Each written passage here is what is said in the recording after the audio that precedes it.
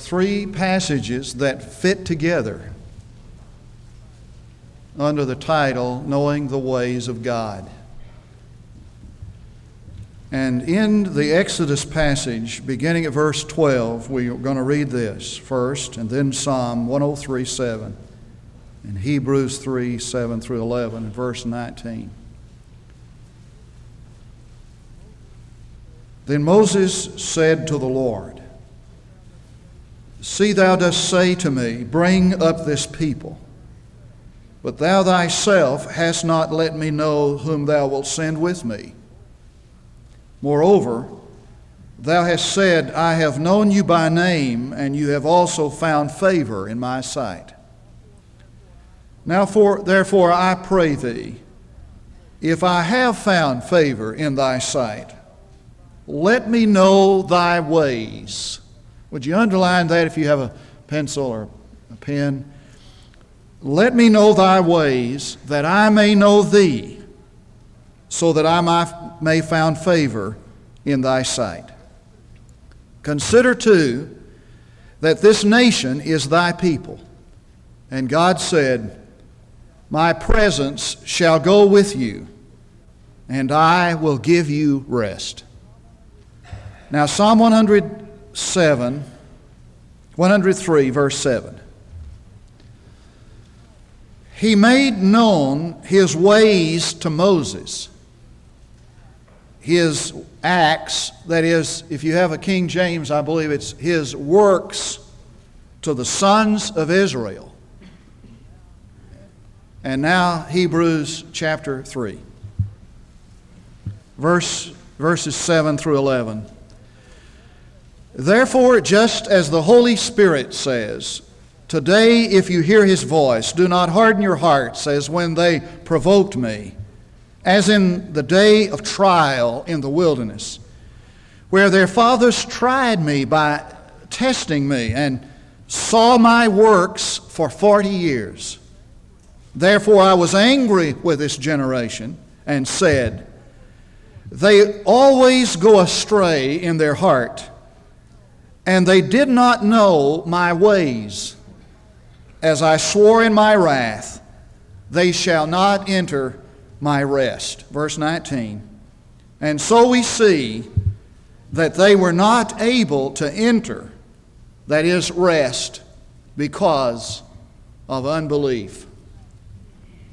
Now, you put these three passages together, this is what happens. Moses presents himself to the Lord, and he makes this one petition just before he begins this tremendous task that God has given him. This is the petition, that you show me your ways. And the psalmist says that God answered his prayer and he showed him his ways. And the writer to the book of Hebrews says that the children of Israel for 40 years knew God's works, but they did not know his ways. Now, if you look at that carefully, it's easy to see that there are two ways of knowing God. There is a knowing of God's works, and there is a knowing of God's ways. And one is elementary and preparatory, and the other is personal and deep and rich and intimate. And the psalmist really brings this out clearly when he says in essence that Moses knew something that the children of Israel didn't. Moses knew the ways of God, and the children of Israel knew only the works of God. And the writer to the Hebrews says that God was grieved because for 40 years they knew his works but not his ways. Therefore, they were always going astray, and they would not enter into his rest. And he makes knowing God's works without knowing God's ways tantamount to unbelief. Now, everybody in this room this morning knows the works of God. I mean, a casual observer of life is to know the works of God. I mean, a casual reader of Scripture is to know the works of God. But not everybody here this morning knows the ways of God. And one of the greatest needs, I think, in this congregation this morning is to move from the realm of knowing God's works to the realm of knowing God's ways. And there are some implications to that. In fact, there are 4 implications of the difference between knowing God's works and knowing God's ways, and each builds to the other. For example, the difference in knowing God's works and knowing God's ways is the difference between defeat and victory. And that's what he means when he talks about entering into rest. That's a familiar and favorite Old Testament or biblical word, rest. And it means to enter into a condition of the ceasing of the energies of the flesh and desisting from the energies of the flesh, where one has relied upon his own ingenuity and his own resources, and he begins to trust and depend absolutely upon the power of God and the resources of heaven. And what the Scripture is saying in essence is that as long as you just know my works, but you never know my ways, you will always try to live out your Christian life by your own energy, and you'll never tap into the power of God. And the difference is the difference between being a testifier and a teacher. See? For if you know only the works of God, you're just a testifier of those works. And the 5th chapter of the book of Hebrews says that there must come a time in every believer's life when he no longer has to be taught, where he's no longer a testifier of the works of God. He becomes a teacher of the ways of God, where he moves from the realm of an understanding of his works and testifying of that to the realm of understanding who does the work and teaches of that. Now, you remember the young man that Jesus healed who was born blind? And it made the Pharisees furious because Jesus did that on the Sabbath day. And the big problem was that he performed that miracle on the Sabbath. And so they got in this big, uproar and conflict about it. And so somebody asked this young man, he said, what about this man who did this? And the young man said, I don't know anything about him. All I know is that whereas I was blind, now I see. The only thing I can do is just testify of what he did for me. Now that's a wonderful thing. As a matter of fact, I suppose that what each of us needs to do is just be able to just give testimony of what God has done for us. But if you call that young man back 20 years later and you ask him the same question, tell me about this man who gave you your sight, and all he could do was say this, I don't know anything about him. All I know is that once I was blind, now I see. It wouldn't be much of a testimony. See? Now there's some of you who have only one thing to testify, and that is what God did for you sometime in the past. See? And you're able to testify of that, but when asked, tell me about the one, describe, explain the one who did this to you, we're absolutely helpless. And there's not much of a testimony in that. I mean, you know what he did, but you don't know him. A few months ago, I decided I would take my Sunday school class, and I divided the class up between, I got the ladies and the men, and I asked each one to take a name, in my class and do something special for that person occasionally. Just drop them a card or give them a call or whatever you wanted to do, just to kind of get to know one another better. And there was a lady in our class who hadn't really been here in our church very long. Not many people knew her, and she just took that seriously. And she began to right? This other lady whose name she had, and she sent her cards, and she called her, and the lady knew who she was by name. She didn't know her. And so one Sunday morning, I was up there getting ready to speak, and she came up to me and kind of whispered, kind of secretly, said, could you point out, and she called this lady's name, said, could you point out this lady to me? Said, she is the most wonderful person. She does all these wonderful things for me. He said, I know her by name, but I don't think I'd recognize, I don't know who she is. Could you point her out to me and tell me who she is? So I did. I just kind of, whispered. I said, okay, back here in the back, second row from the back, that lady there. Now, what we all know is, we know who is doing this. But if we were asked, you tell me something about this person who has given you your sight, we have nothing to say. Which leads us to the third implication, and that is that the difference between knowing His works and knowing His ways is this, that when we know His works, we know what He does. When we know His ways, we know the one who does it. Now, I know the works of Mark Wright. I mean, he's been over here, over a couple of years, and I've observed his works. He does a good job. Don't you agree? A couple of them do, Mark. Right? And, I mean, let me tell you about his works. He has marvelous... if you're here for the first time, you didn't hear him sing a solo. He has a marvelous solo voice, and he does a great job with the choir, what he has to work with. He does a great job with the choir, and he works with our media. And let me tell you, I know him, but I know his works. But his wife knows his ways. Now, would you like to come up here, Pat? Okay. Now. She knows his way. I promise you that she knows knows the situation a lot better than I do. She knows more personally, isn't that? I'm sure. Now, if I just know His works, then, Mark might come up to me in a couple of weeks and he'd say, Gerald, I'm not going to sing Sunday and I'm not going to direct the choir. I'm just going to take a couple of weeks off and I'm not going to do anything. And all I know is that he's not working. That's all I know, is just not working. But Pat could come up to me and say, now, Pastor, let me tell you what's going on here. Let me tell you what's the motivation of this decision. Let me tell you why he's doing what he's doing. And she's going to give me a whole new insight, a whole new perspective, you see.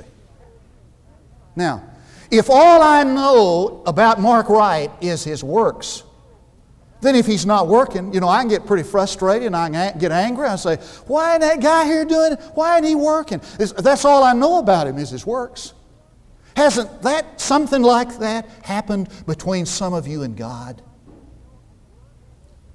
I mean, He's withheld His works, and because you don't know His ways, you're frustrated, and some of you are even angry.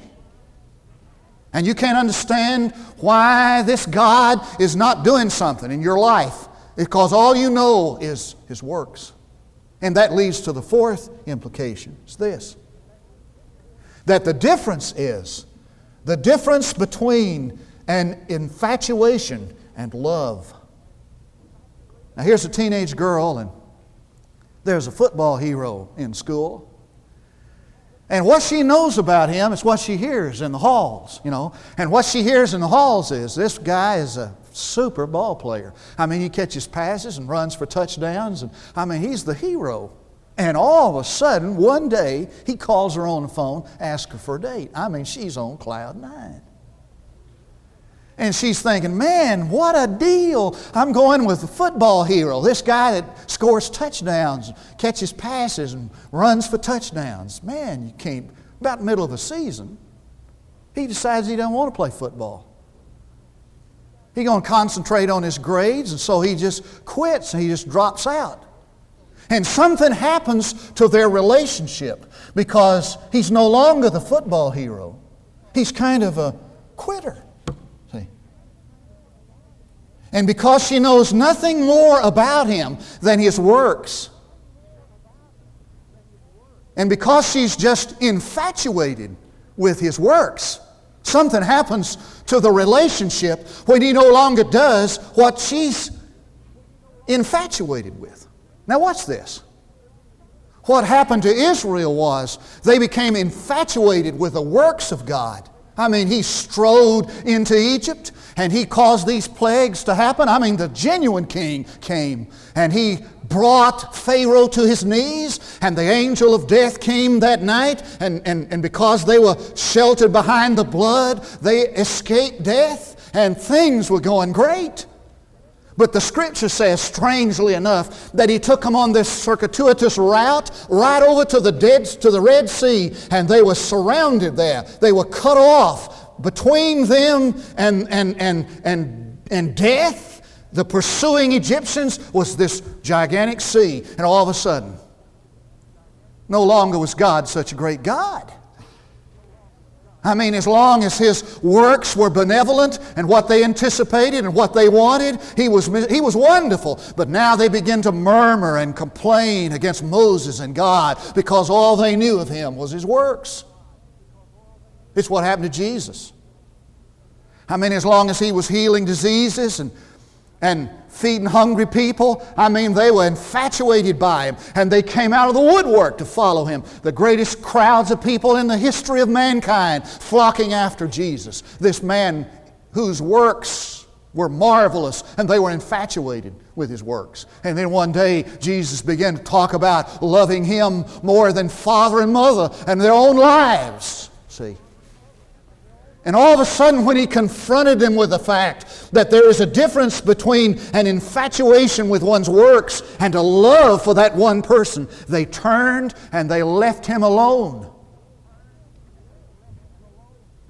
Now let me ask you a question this morning.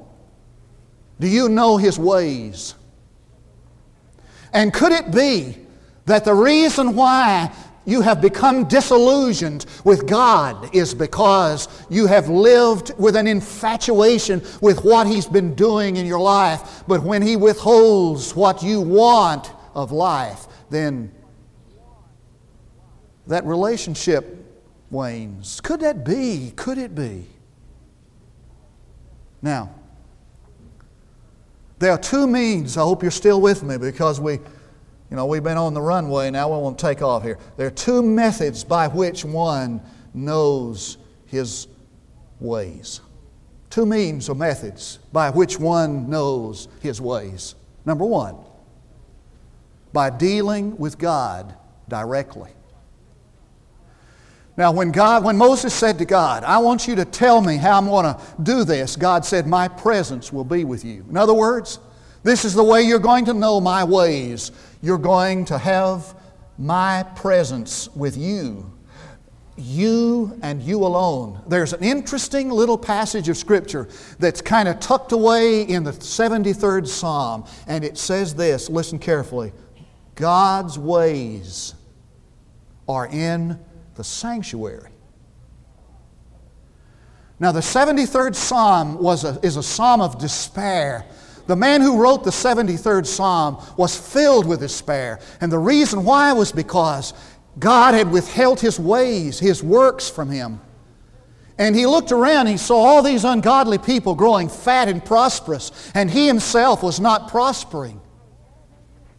And so he said, I was almost despairing of life until I went into the sanctuary. Now the sanctuary is the place where man meets God alone. He said, I was almost despairing of life until I went one-on-one with God. And then I found out His ways. Now listen to me carefully, folks.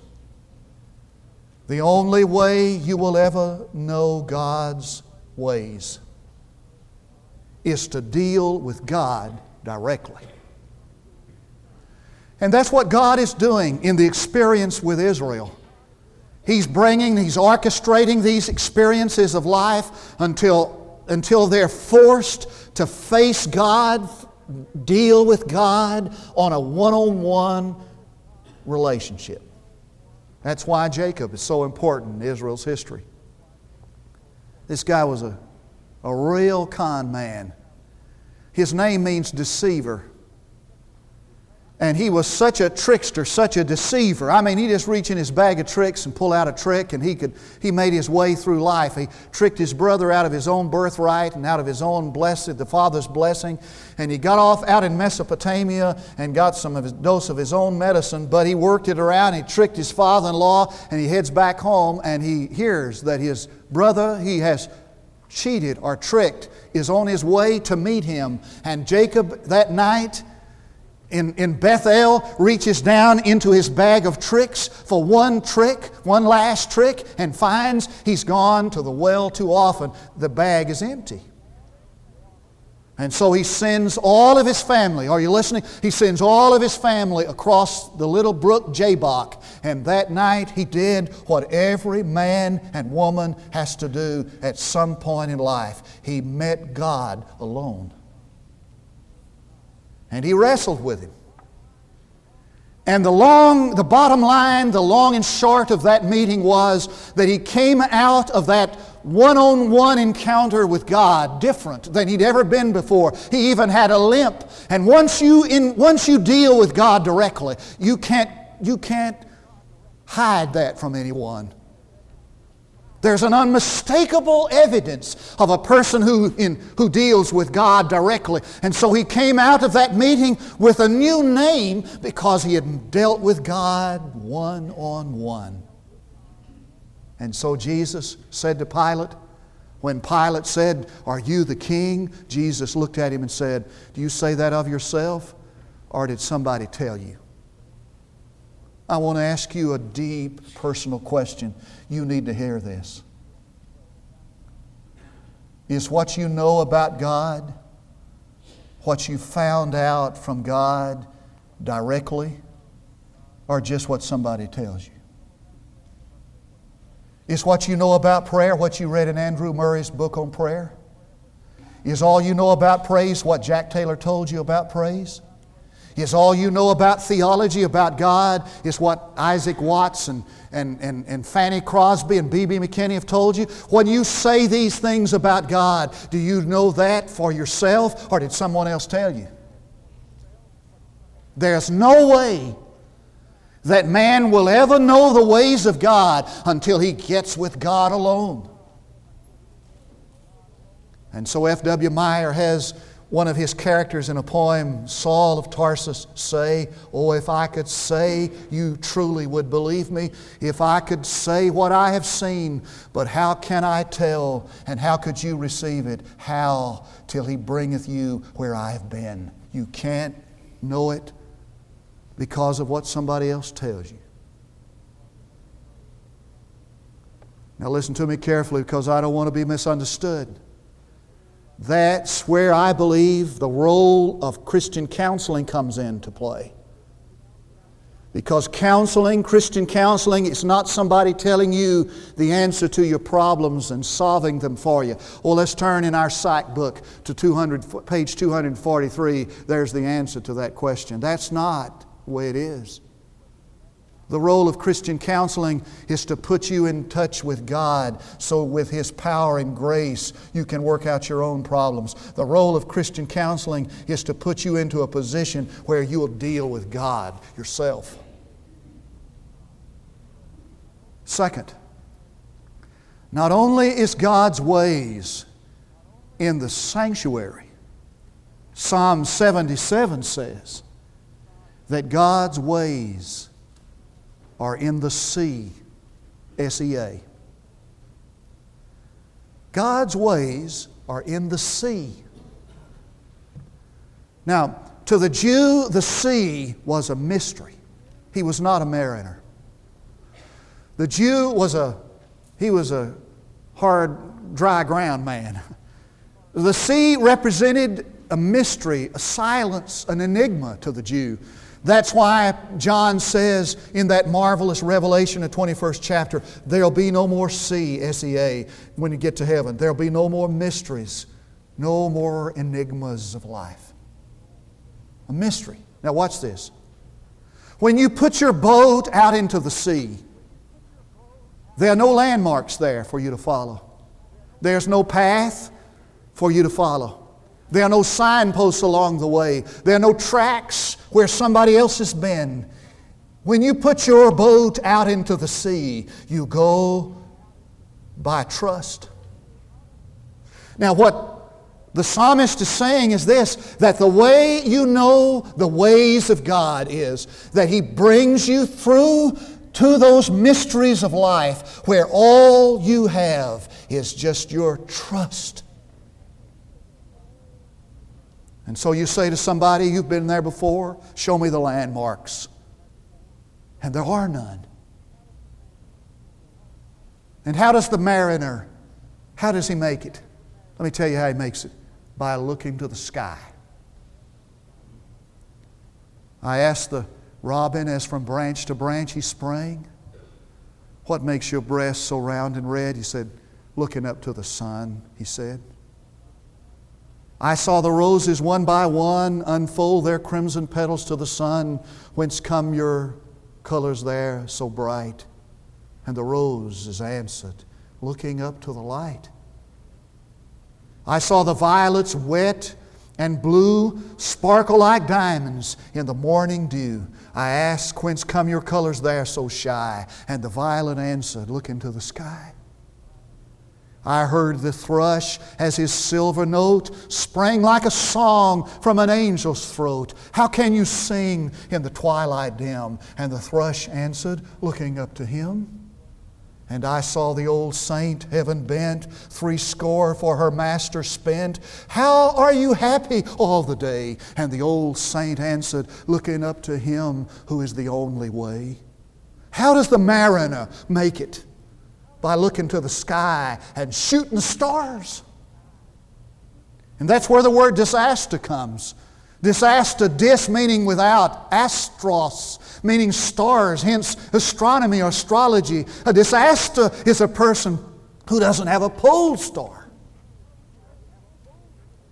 How do we know the ways of God? Let me tell you how we know the ways of God. He takes His hand away from our life, and there are no more evidences of His works, and all of a sudden we're cast out on the mysteries, and all we have left is the pole star of our faith. And there's a marvelous new novel out called Confessions of a Child of This Century. It's the story of a man who entered Harvard Business School to make a success in the business world. He got disillusioned. He dropped out of school to become a Don Juan, and he kept a record of every score of every sexual exploitation. And it wasn't long, predictably, until he became disillusioned with that. And so he thought, I'll need a cause, and he joined the CIA, and after a while he became frustrated with that. And he thought, well, I'll just pile up some money. And so he piled up the money, a skillful and brilliant, sharp young man, but he didn't know what to do with the pile. And finally he decided the way to live is by simple trust. In the last scene of the book, he's sitting around a table, just a simple table in a little flat. And he's holding hands at dinner with his wife and child, and he says, now, the tune is our favorite. The tune is a familiar one. Let's sing it together. Praise God, from whom all blessings flow. And the point of that novel is this, that the way to know the ways of God is to become a hand-holding child. I need to say it again. The way He teaches us His ways is removing every trapping until all we have is His hand. The way before me is an uncharted sea. The past lies behind me. Great waves foam at the prow. The sails bend before the wind. And sometimes I know not when or how all will be revealed. But until then, content am I to sail on, the orders sealed. And just trust Him. Simply trust Him. And it just may be that God is removing everything from your life so you'll just trust Him and enter into His rest. Let's pray. Our Father, what a great truth from your Word. What a great desire to cease from knowing the way, the works, to know the ways. I pray, Father, that in this congregation we'll move from the realm of the works to the realm of the ways for Jesus' sake. There are 3 invitations this morning. As the organist begins that song, I Need Thee Every Hour, it reminds me that the greatest need of this hour is the need to have Jesus Christ as your only, as your Savior. To trust Him and Him alone. And I'm going to ask you to get up out of your seat in a moment and come, trusting Jesus Christ as your personal Savior and Lord. There may be some who need to come this morning to place their life in the church,